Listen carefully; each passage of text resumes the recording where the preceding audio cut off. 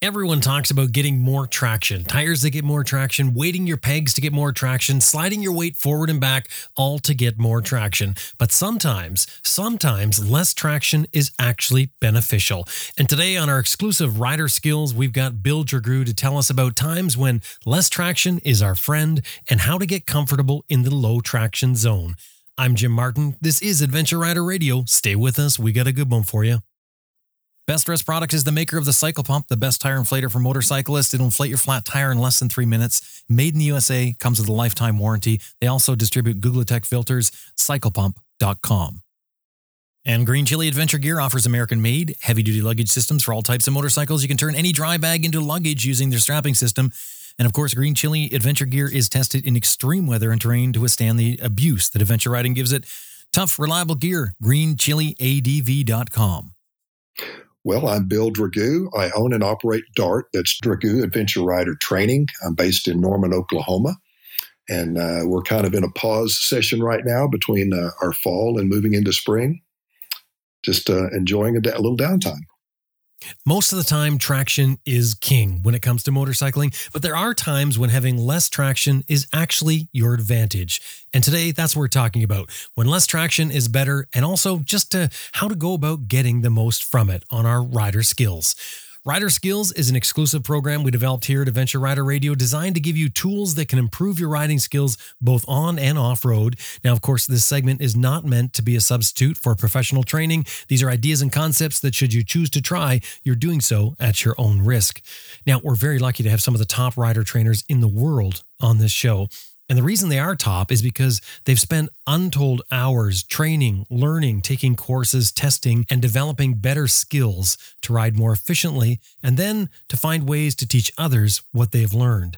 So on our Rider Skills, we benefit from their hard work and dedication to the sport, and for that, we thank them. For our Rider Skills today, we have Bill Dragoo from DART. Now, Bill is a certified BMW factory-trained off-road instructor. He is also a certified Motorcycle Safety Foundation rider coach, and he's a moto journalist. He's also a certified flight instructor, a skydiver, and a scuba diver. He's competed and won in motocross, cross-country mountain biking, sailboat racing, and adventure riding. Bill, welcome back. Thanks, Jim. It's good to be back. What do you mean you're in a pause? You mean just because of winter? Yeah. We get into colder and less predictable times of year here in Oklahoma when we get past October. And we were quite busy going through October.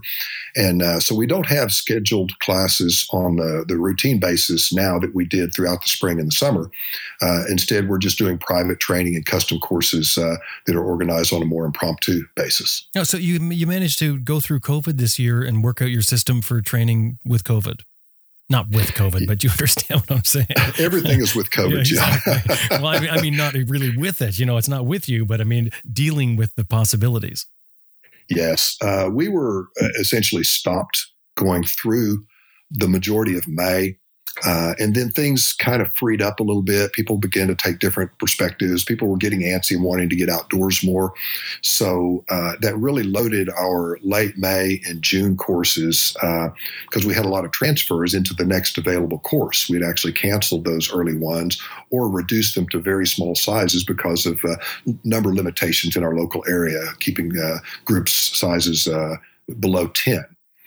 Once we opened that back up, we still would try to be respectful of everyone's position on COVID and maintain our distancing as well as we possibly could. And then we broke our groups. Even though the class sizes overall were larger, we kept the groups with one or two instructors and the sizes around 10 or less in each particular group.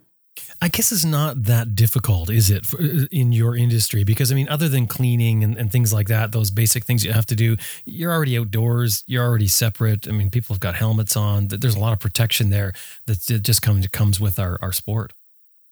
There is. It is interesting that it's safer to be out riding your motorcycle than it is walking down the aisles at Walmart. Oh, I like that. I like that. That's good. Well, today we're going to chat about when less traction is more. And I know you've got a lot of information for us on this, but I was kind of thinking, I think what we should probably start off with is what are the two types of friction that we deal with when it comes to motorcycling or even driving cars for that matter? Well, there are different ways of saying it, but some of the more common terms that you hear are static friction, which is even more commonly mentioned as stiction. And you can think of a fork that's in a static position where you're just sitting on the motorcycle and you want to compress that fork. Sometimes you feel an initial breakaway where that slider begins to move past the seal. There's a certain amount of gripping there.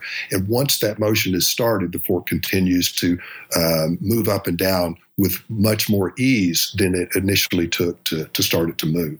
So that would be static friction, or one example of it. Another example of static friction would be your foot on the ground if you drug it lightly towards you versus pressing and then starting to move it. You might feel a bit of a breakaway there as the sole of your shoe began to release and move across the surface, whatever that surface might be. And then dynamic or kinetic friction is that what is taking place once that foot or your tire sliding on pavement begins to actually slide. And sometimes that's confused with a rolling tire. Some people feel like that a rolling tire would be kinetic or dynamic friction, and it actually isn't, because as that rubber meets the road, it is only meeting it at one point. It's not slipping as long as there's no lateral motion or braking or acceleration force to cause it to move one way or the other. Mm. I was thinking another example might be if you were going to pull somebody that's stuck out of the mud, or even a toboggan, for instance. You pull on it if it's heavy, and you got to put a lot of pull. That's static friction. It's holding back from you trying to move it. And then once it jerks and starts to move, now you're dealing with dynamic or kinetic friction. That's a real good example. In fact, of course, the freezing of a sled, the runners to the surface, could even increase it beyond that. But there's a process called cold welding. If you actually look at on a microscopic level at an object on another object, it might be your fingers on a tabletop, a wooden tabletop or something. As smooth as the table might seem to be, as you brush your fingers lightly across it, there are actually microscopic pores or undulations, irregularities in that table and in your fingers as well. And these things tend to interlock. That interlocking tendency is a form of cold welding. Once you begin to let your fingers slide, then it would require more downforce to apply the same amount of lateral motion to that table if you're trying to push it across a room. So then traction or friction, what we're talking about here, is almost on a microscopic level, these little things interlocking with one another. It actually is. So when you're looking at a tire sticking to the road, you're talking about the ability of the two surfaces to almost engage with one another. Yes. And when you say on the road, of course, it's more distinctive on pavement. The transition is more abrupt, going from static to dynamic friction on pavement than it is in the typical off-road environment. And that can change with moisture content, with the size of any aggregate that might be on the surface off pavement. Whether it's sand, grass on pavement, or grass on hardpack.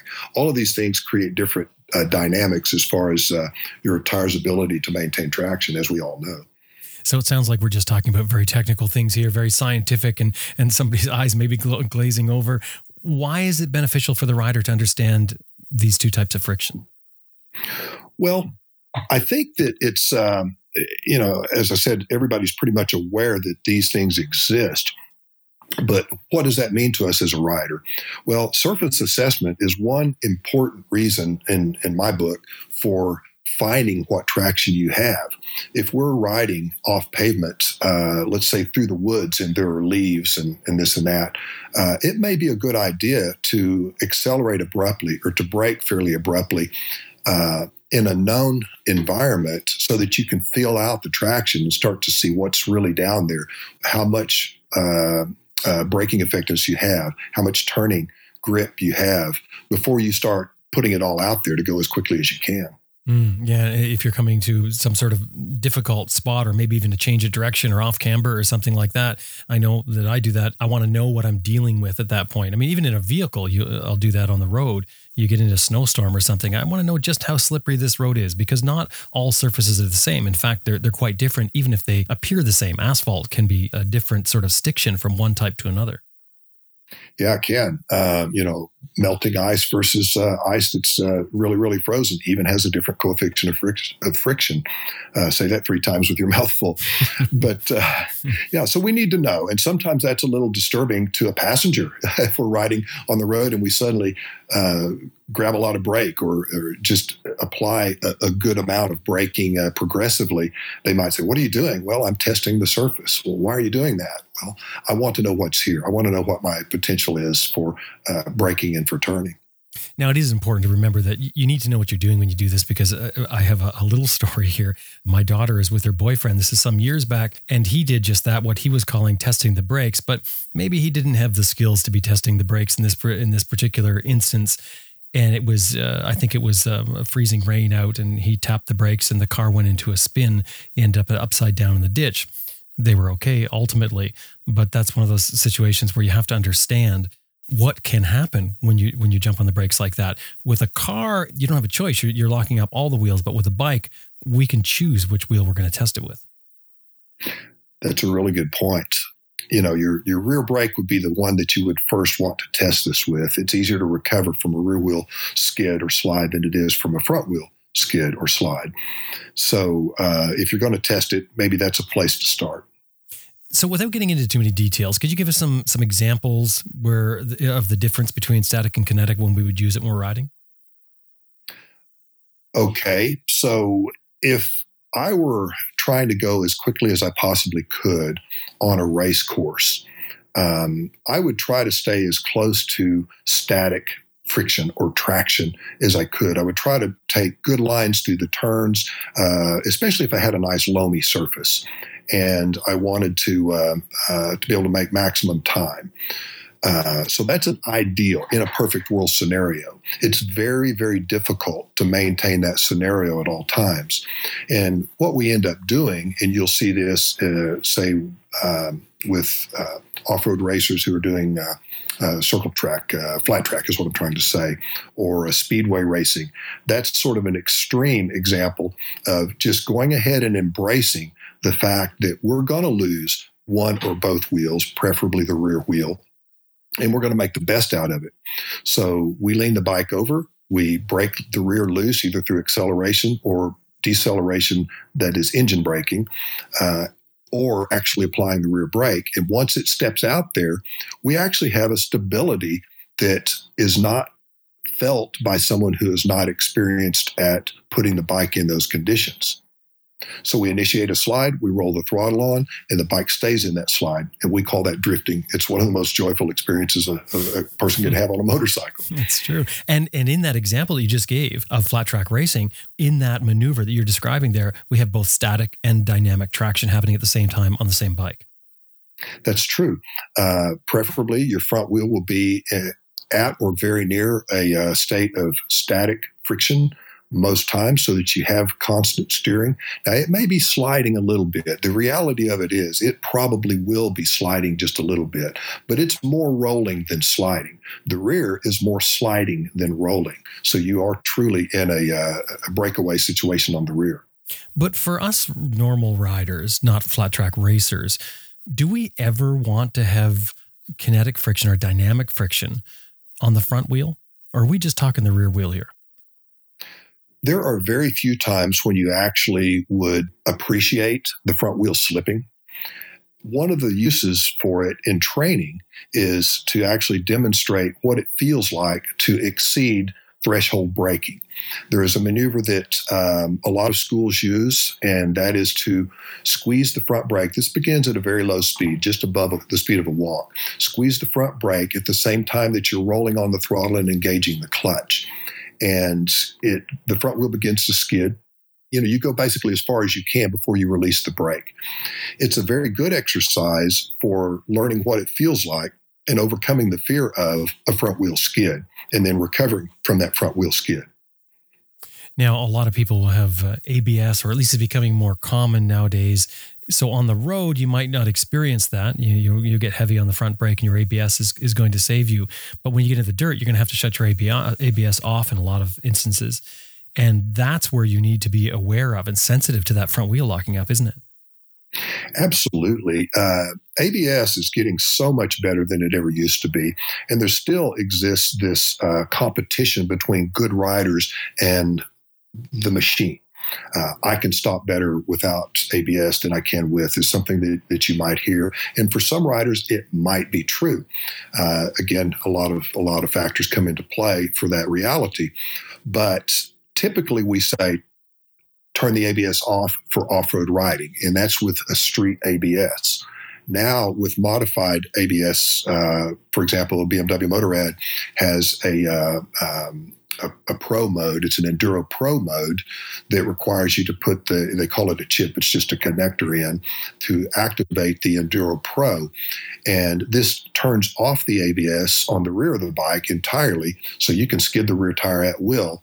And it modifies the ABS on the front to a slower, more spread out pulsation. So it's a less active ABS, and it doesn't just let go as so many ABSs do. If you felt that when you've been off road and tried to stop a motorcycle on gravel with the ABS on. It's terrifying. We've talked about that before on the show. And the thing is with that front wheel, when you're off road with ABS, is that it keeps the wheel rolling, which is almost what you don't want sometimes, because really in some instances, when you want a fast stop, you want the tire to dig in. You want it to literally go down into the dirt or into the gravel or whatever it is to try and stop you. That's what you're talking about.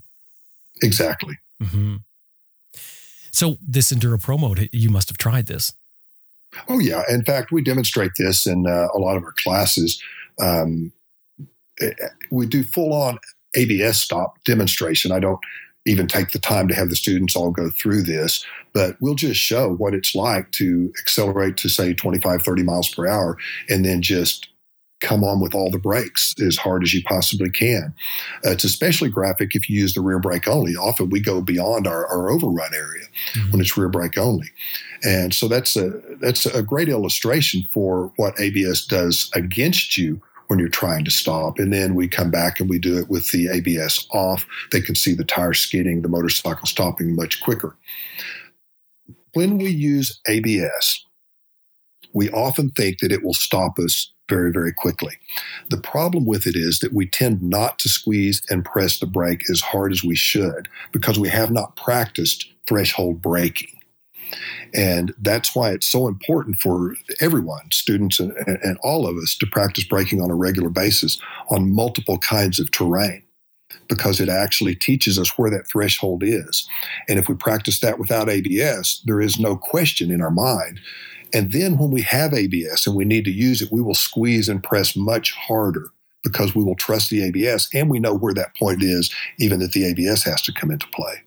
We've also talked, and I know this is sort of a side note here, we've also talked about this, about getting on the brakes.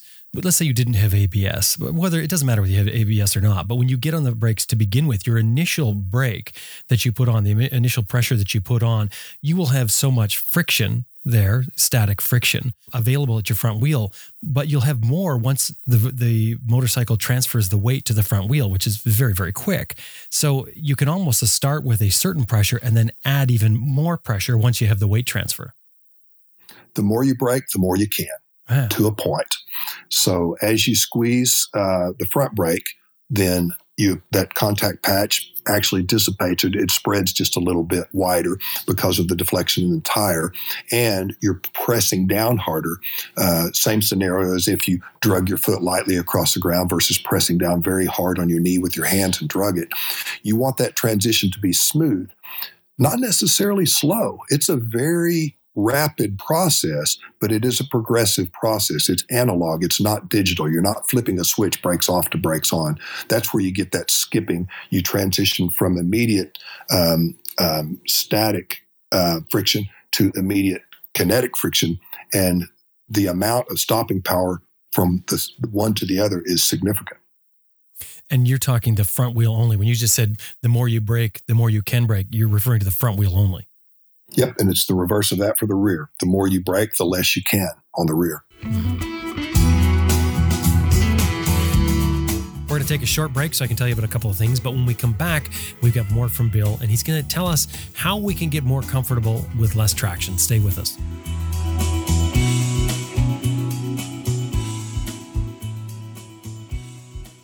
It's one of those things that you mount on your bike and few will notice but you.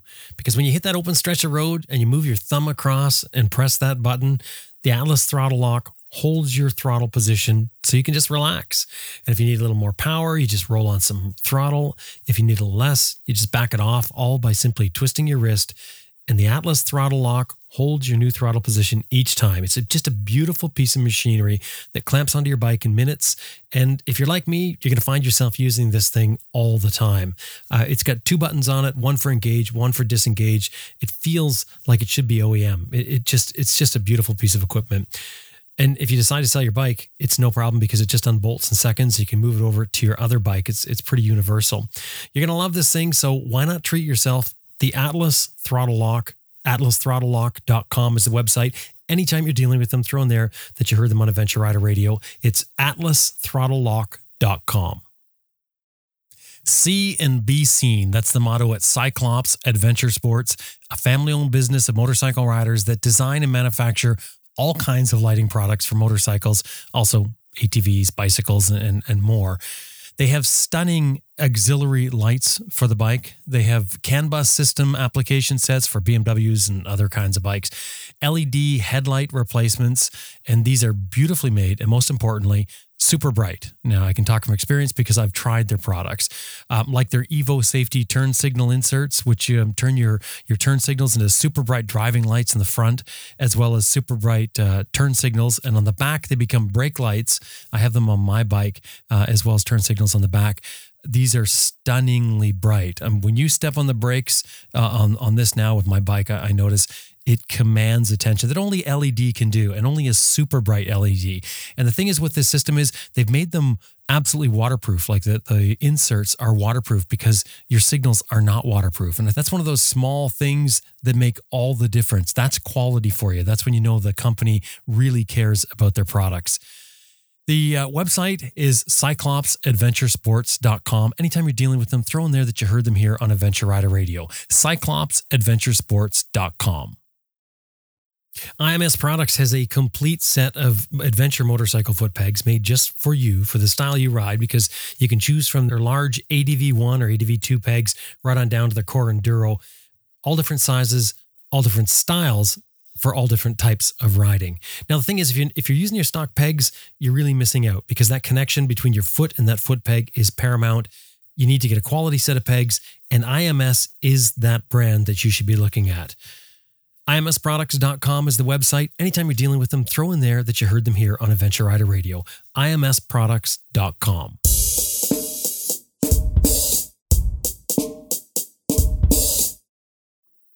So what's better, static or dynamic friction? Well, that's kind of like meat or potatoes, they go together quite well. So you want to maintain one or the other, depending on what the situation is, what you're trying to accomplish with the motorcycle, and on which end of the motorcycle you're working. It's one of the beauties that we still have. Unfortunately, it hasn't all been taken away, and that is the ability to manipulate the brakes independent of one another on most motorcycles, even those that have linked brakes, where when you squeeze the front, you apply some braking to the rear. You still have some control over how much you apply to the rear. Typically, you're going to want to add a little bit more. So it's nice to have that option. Now, where one or the other might be important, let's talk about a downhill scenario where we're on maybe grass, a green grassy surface, maybe the side of a pond dam or something, and we're rolling down that, and then there was a washout towards the bottom, so we have to turn right or left to exit the side of this dam. Well, we're going slowly, our weight is back, eyes are forward, we're squeezing the front brake, we're pressing the rear brake, we don't want to give up any braking on either end, and now we have to turn. So we're going to we want to keep the front wheel rolling, but we might need to slide that back tire around just a little bit to aid our turn. The turn may be too tight for us to be able to make otherwise. So we'll apply more pressure to the rear as we're making that right-hand turn to the point that the tire begins to skid sideways, downhill, of course. How far does it go? That depends on multiple conditions, the surface, how slick it is, where our feet are based on the foot pegs. So we may want to help initiate that right-hand turn and skid by applying a little bit of pressure to the inside. That would be the right-hand foot peg. And then as soon as we feel the tendency to break loose, we begin to transition our weight to the left foot peg, which will help stop that skid. And then we exit the turn. And if it goes too far, you could just let off the brake. Yes, if it begins to go too far, you want to try to release and roll out. Hopefully, you've already positioned yourself properly so that you can exit without overshooting. If the back tire doesn't overshoot and go down beyond where you wanted it to. So in that example you just gave, that you're deliberately giving up traction, or at least changing from static to dynamic. I think you're giving up traction. You're deliberately doing it to maintain control of the bike, because otherwise you might try and steer your way through that, which you don't have the traction for in that example, and then the bike goes down. Exactly. Your front wheel can continue to roll in that maneuver. Your back wheel slides, and it takes care of the turning that you were asking the front wheel to do before by virtue of the contact patch and the friction that it may or may not have when you're making that turn. Do you ever use the front brake to control your speed while you're doing this? Because you're giving up your traction in the back. The back end starts to come around. That can increase your speed because you've given up traction, as I just said. Do you ever use that front brake to control that if you have available traction? Always. And when I say always, there's always an exception to that, but almost always. We actually have an exercise in our training where we do uphills and downs. And on the downhills, we're coming down the backside, we have gates, and the students run through. The gates are just cones positioned, staggered left to right, and then stop blocks within those. So the student will go through a gate, and then they'll have to turn fairly steeply, depending on the level of skill of the class, one direction or the other, and then they try to pause at each set of those cones. And, it's easy to just roll down a hill, but it's a lot more difficult to maintain your balance at a snail's pace and then to pause and redirect yourself coming down. So you definitely have to stay on the front brake when you're doing this. What's another example where this would work, where less traction actually is an advantage? Well, a skid steer turn. That's using the rear wheel to help point the bike to the inside of either a decreasing radius turn or to help negotiate a turn that you might have approached at too high a speed. Some say that, well, it's a mistake that, that happens, and it probably is for most of us at most times. But you can actually just use that for fun. You go blazing into a turn, and then you begin to brake. You might be braking with both wheels, both the front and the rear, but you overbrake to a degree with the rear. And then through body position, foot peg pressure, the initiation of the turn, that back tire begins to skid in the appropriate direction to reduce the radius that you're turning. Now, that sort of maneuver that you're just describing, that can also set you up, if you get used to doing that, that can set you up for some security on the street. Oh my gosh. So my good friend Gary Keppel, one of my early fellow contestants in the GS Trophy back in 2008, we had just ridden to LA to Barstow to Vegas ride around Thanksgiving that a subsequent year. I think it was 2009 or 2010. And he was on an HP2. I was on a KTM 950 Super Enduro. And we were full of ourselves. We had completed this ride. It was pitch dark. We'd been splitting lanes coming back to where he lived there in San Diego. And we were in his neighborhood. And I mean, I'm ashamed to say, but we were going a little quicker than the speed limit probably. And it was dark. Gary knew his way pretty well, and Gary is an excellent rider. Well, so I was very pleased when I was able to pass him on the right as he began to this left turn. Well, what I didn't remember going into his neighborhood is that it was a button hook turn, a very tight left turn. And at the speed I was going, there's no way that motorcycle was going to make it. So I'm on both brakes. I'm seeing the curb and the mailbox is coming my way. I began to really overbrake with the rear to the point that the back end drifted out significantly.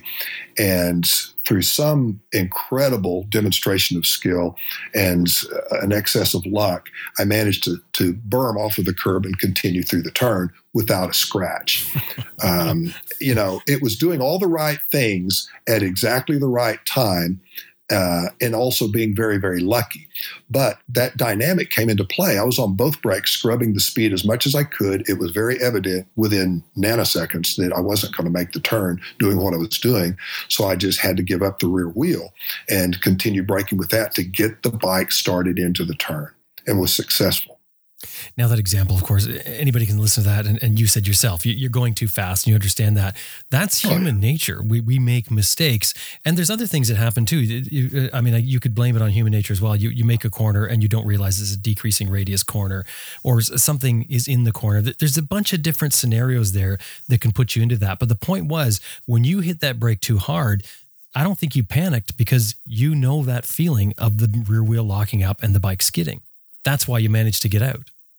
There is a theory that suggests you will not rise in an emergency, you will not rise to the occasion. You will fall back on your training. And so in a situation like that, yes, I was doing the right things, other than the initial wrong thing I did, which is speeding through the neighborhood at night. But you will fall back on what you know is absolutely kind of your last resort to get through this and to make it work. I hadn't intended to go flat tracking through the neighborhood at night on pavement. And it's not something that I ever do, really. But because I had the skill to do that, I was able to do that. And I don't discount luck in that in any way. But someone with less skill and equal luck they would have hit the mailbox and the curb harder. Mm-hmm. So, yeah, you fall back on your training. Now, just one note with that we probably should throw in here is that if you do get in a situation where you lock up the rear wheel on pavement, it is usually advisable to hold on to that until you come to a stop, because letting off that rear brake can high side you. The MSF teaches that, and in true practice and in gradual advancement of your training, you can learn when it is and when it is not okay to release that brake. The general rule of thumb is on the rear, if it's sliding and begins to move out off of the line of your direction of travel very much, that you should stay on it until you're completely stopped. Well, we all know that is to prevent a high side, because if you let go, that's when the tire begins to roll. It goes from a kinetic friction environment to it is seeking and clawing for a static friction environment, because now it's rolling. As soon as that rolling speed matches the terrain, then the bike can grip and high side. It's probably just as likely that if you stay on the brake and you're going that quickly, that you're going to low side. Now, that's better than a high side, but there is a large gray area in between there where we can operate and through practice fade in and fade out of it without a problem. Mm-hmm. So practicing this and learning to skid a bike in a controlled environment is beneficial both on and off road without question.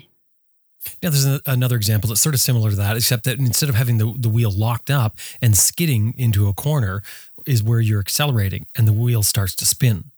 Mm-hmm. Can you talk about that? Yeah. In fact, we have a little video that hopefully that our listeners will be able to see. Yeah, we'll post that in the show notes for this episode. Yep. Great. But basically, it's initiating a drift. A drift can be initiated in a couple of different ways. You can back it in as though you were coming in a little bit hot to a turn. And you don't have to be going 70 miles an hour. You can do this at 15 or 20 miles an hour. But begin a brake skid turn, a brake steer type turn.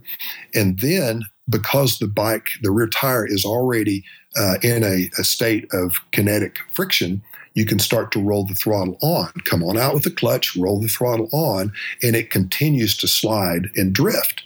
Then you simply play with foot peg pressure, body position, throttle, a little bit with steering, and you feel it out, and you can have a nice 360-degree drift. Mm. Or one that surprises you could be, I remember going on an on-ramp one time, getting on the highway in Vancouver. I think it was winter time. We're getting fairly into winter, and it's fine to ride there, but there might have been something slippery. It could have been frozen. I'm not sure what it is, but the rear wheel starts to spin and the bike starts to go around. And if you aren't used to that, that can make you panic. But if you're sort of comfortable with it, it still doesn't feel very good at all. But you can at least, do the same sort of thing as what you did with your road skid. Exactly. And, once you've practiced these things, it takes a little bit to ramp up to it. You don't want to start out with the most extreme, of course, but everybody wants to do it. The majority, I should say, of students want to do it. They want to be able to drift. They want to be able to skid. So starting out with just a little simple blocking the rear wheel, as the Germans call it, locking up that rear wheel, and then applying peg pressure and a little bit of steering in one direction or the other to begin to get that back tire to skid out, like a hockey stop if you were on roller skates or snow skiing. Just kind of practice that a little bit and then wrap it up from there. Bill, there's some other advantages I was thinking about when it comes to dynamic friction or kinetic friction. When you're spinning the rear wheel, for instance, in a power slide, there's a couple of advantages that I can think of. One is clearing the tread if you were into mud or sand, or if you were riding in some snow. And the other one is the gyroscopic effect of that rear wheel. So glad you bring that up. We use a bicycle wheel, as a demonstration tool for our training classes. And we can use this in a number of different ways. But one is, I talk about, we've heard it said that a motorcycle wants to remain upright. We have to do something to mess that up. And everyone nods their head, yes, that's true. And then I have these two axles that protrude out from this bicycle wheel about 10 or 12 inches on each side. And on one side, I have a couple of washers welded. It makes a thimble, if you will, that I can put a hook in that's attached to a strap. And I simply put that hook in there and I let go of the wheel, and the wheel falls over sideways. So that immediately appears to dispel that myth, or what is presented as a myth in that scenario. And then I spin the wheel and I hold this in a very imbalanced situation. This thimble is maybe 3 or 4 inches off center from the center axis of that wheel. And that wheel just spins beautifully around and around and around, and very slowly rotates in one direction or the other, depending on which way I've spun the tire. So it's very, very stable because of that rotating mass. And then we get into other things with peg weight on off-camber turns and things that we can demonstrate with those axles.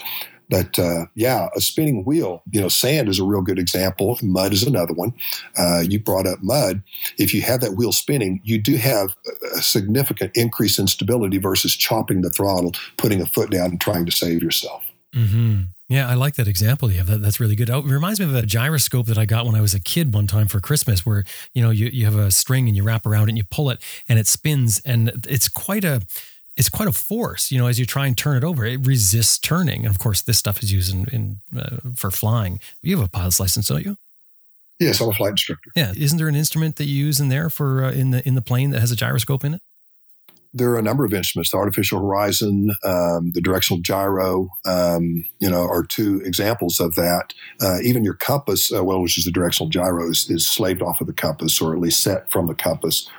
So that spinning gyro gives the airplane a point of reference that you can key off of through that instrument to know if you're right side up or not, or turning, or to what degree, pitched up or pitched down, without being able to see outside. So the fact that it's used in an instrument in an airplane just shows how reliable it is. So with the rear wheel, that gyroscopic effect, or the front wheel as well, both wheels on the motorcycle, and the engine as well. We're talking the whole thing, aren't we?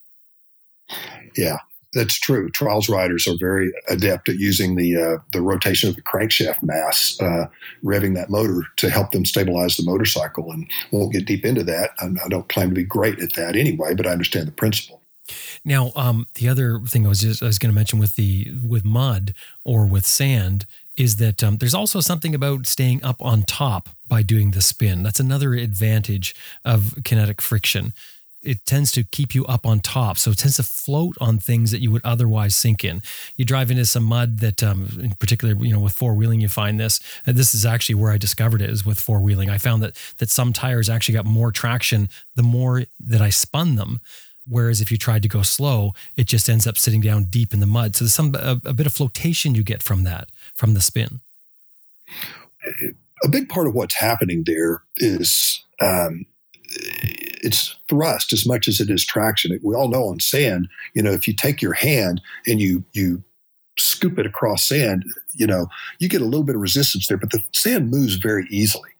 But if you've shoveled sand or shoveled snow and you get a large load of it and you try to sling it horizontally across the ground, it doesn't take long that you're going to feel those muscles the next day that you were using to sling that sand. The action-reaction of displacing that sand provides thrust, much like a jet engine or the jet thrust on a water-driven watercraft, so where it has a jet drive. So when we throw this plume of sand behind us, it goes 40, 50 feet back, then that's driving the motorcycle forward. And because of the rotation of the tire, of that rear tire, and the amount that it is digging in, and just as braking pushes our weight forward, acceleration moves our weight backwards. That lifts that front tire to a degree, allowing us to maintain some directional stability there too. So you've employed a lot of different forces whenever you apply a lot of throttle in sand. You get the gyroscopic effect, the stability that comes from that spinning tire. That's why when you begin to lose control in sand, the front end begins to dive a little bit, and you roll the throttle on, it spools up that rear tire. You get some stability from that.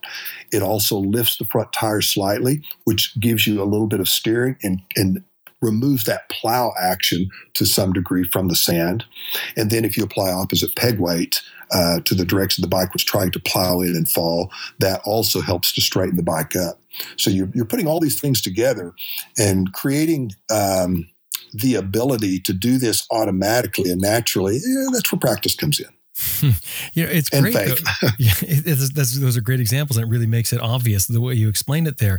And again, this is when you're deliberately losing traction to all your advantages, all these things that you've talked about. Yep, that's exactly right. So how do you get comfortable losing traction and I guess we're talking about two different ways, aren't we? Two different ways of losing traction. Braking and acceleration. Is that what you're saying? Mm-hmm. Yeah. How do we get comfortable doing it? Well, as with most things, a little at a time. Now, there is a leap of faith when you get into sand. It requires more aggression than, say, doing this on loamy dirt or something like that. But start out with a flat surface, a skid pad, if you will, or a nice open backcountry road that has visible turns. There's not a risk of meeting traffic oncoming, and your overrun is good.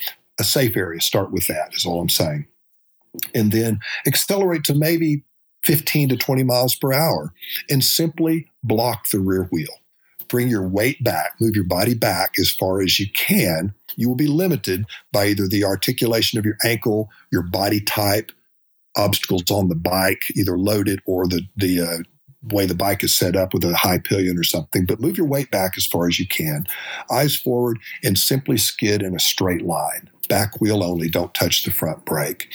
And then progressively begin to step a little bit on one side or the other of the foot peg and start the turn just as you apply that rear brake.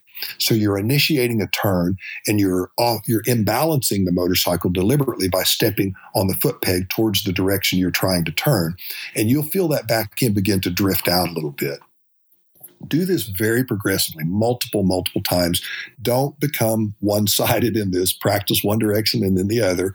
Most of us have one side that works better for us than others. It seems like most people, they can do this better to the left than the right. We can talk about the reasons why. It doesn't really matter right now. But practice that, skidding one direction and then the other. And then that will get you started in the braking application. From there, start with applying power.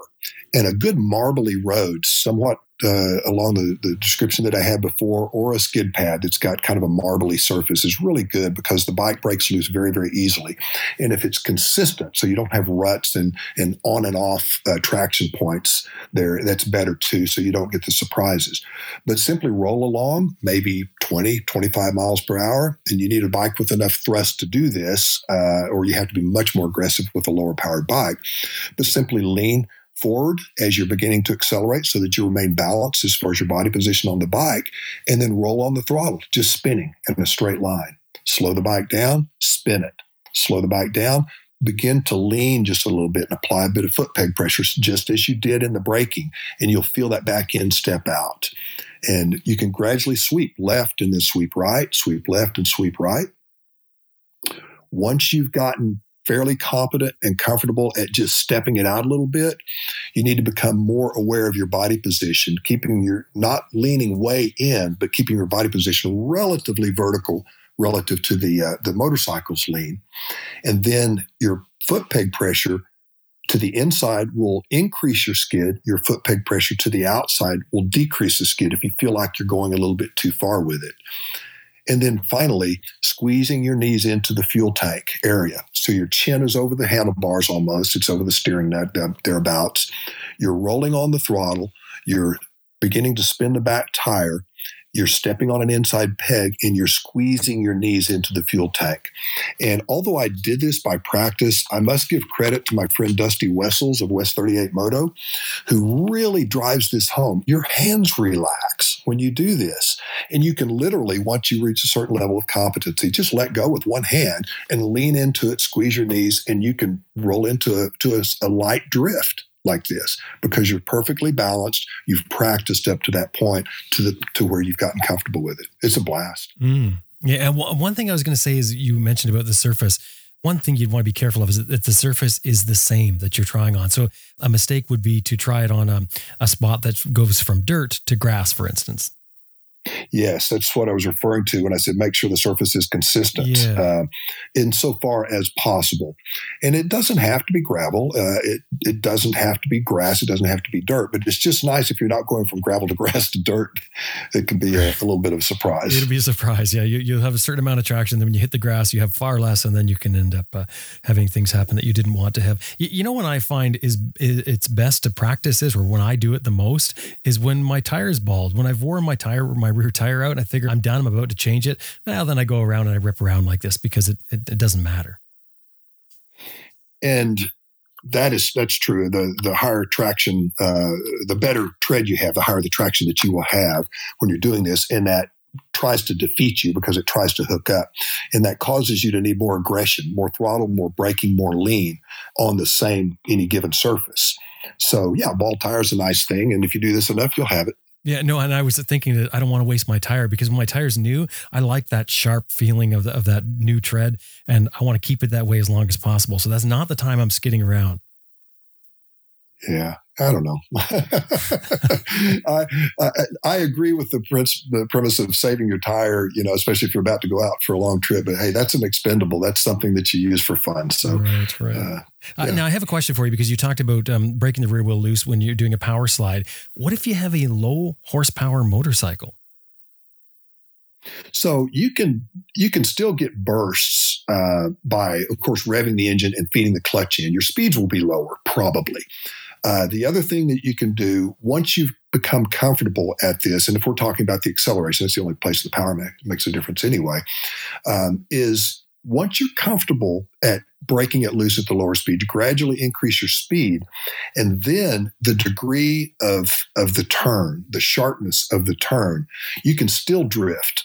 You can go out on a 125 four-stroke motor, and you can still drift with this, but it will require a little bit more speed so that that sliding action or tendency of that bike to slide to the side is greater.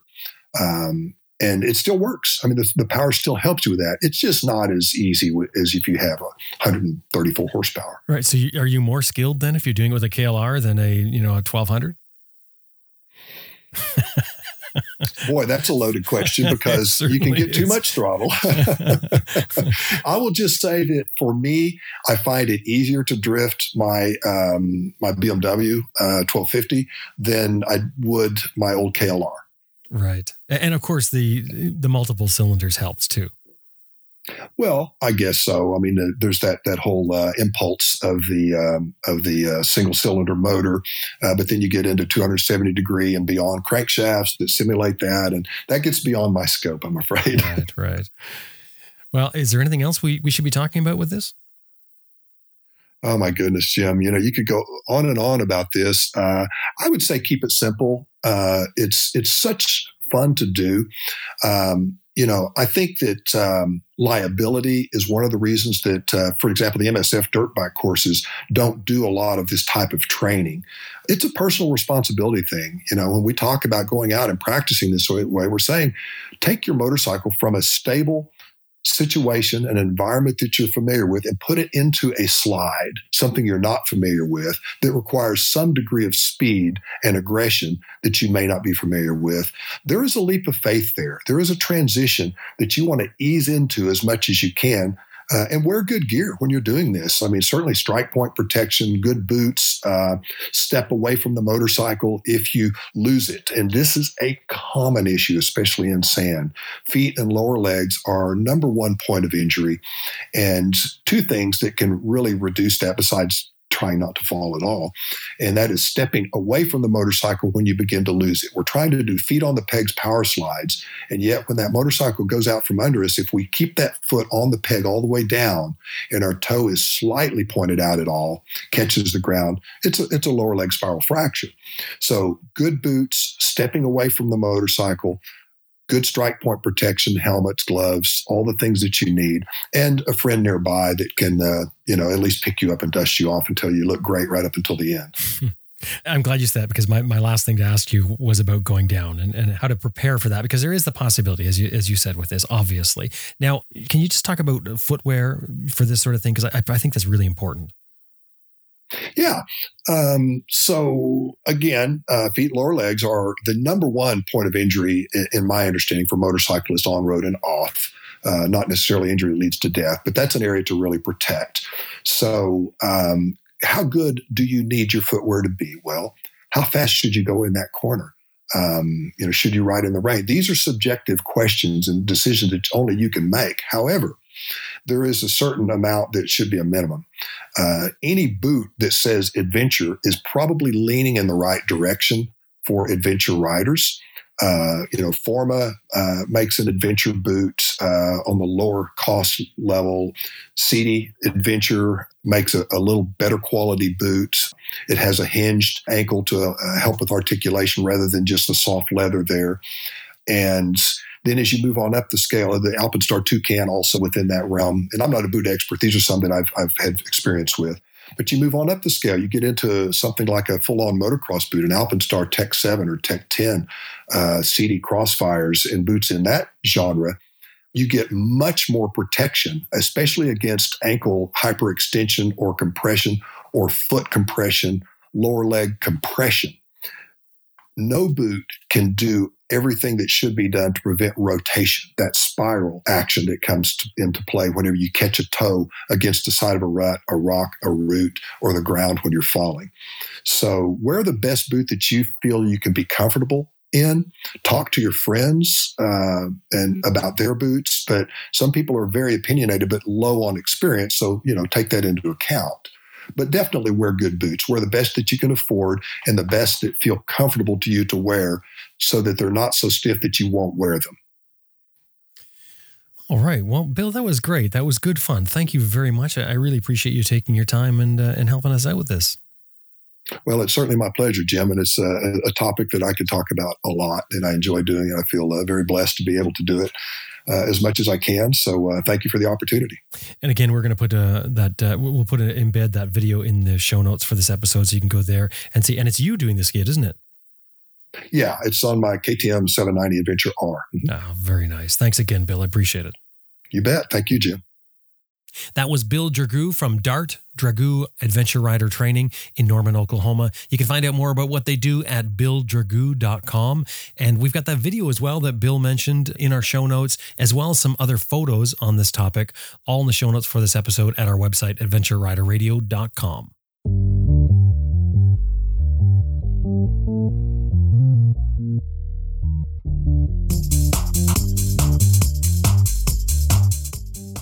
Hey, I just want to remind you that this episode has been brought to you by Green Chili Adventure Gear, greenchiliadv.com, MotoBreeze Chain Oiler at motobreeze.com, and Best Rest Products at cyclepump.com. And we'd really appreciate it if anytime you're dealing with these companies, anytime email or otherwise, let them know you heard them here on Adventure Rider Radio.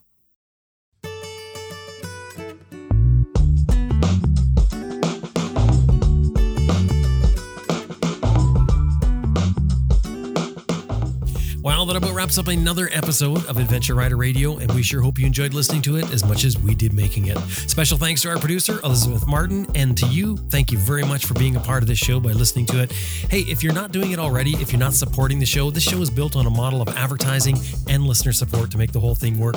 We need you to drop by our website, AdventureRiderRadio.com, and click on support. Anything $10 or more gets you a sticker sent at you for your toolbox, your pannier, whatever. Anything $50 or more gets you a shout out on our Raw show. And we also have our Patreon account, which we would love to get you to sign up for. You can put any amount there. It just means that you're supporting the show each month. I mean, think about what you spend on a cup of coffee and what that costs you each day, the amount you spend each day, and then each week, and what you're getting from that, and then what you're getting from the show, and just do that little math in your head. Anyway, time to get out there and ride your bike if you can. Thank you very much once again for listening to this. I really appreciate it. My name is Jim Martin, and I will talk to you next week.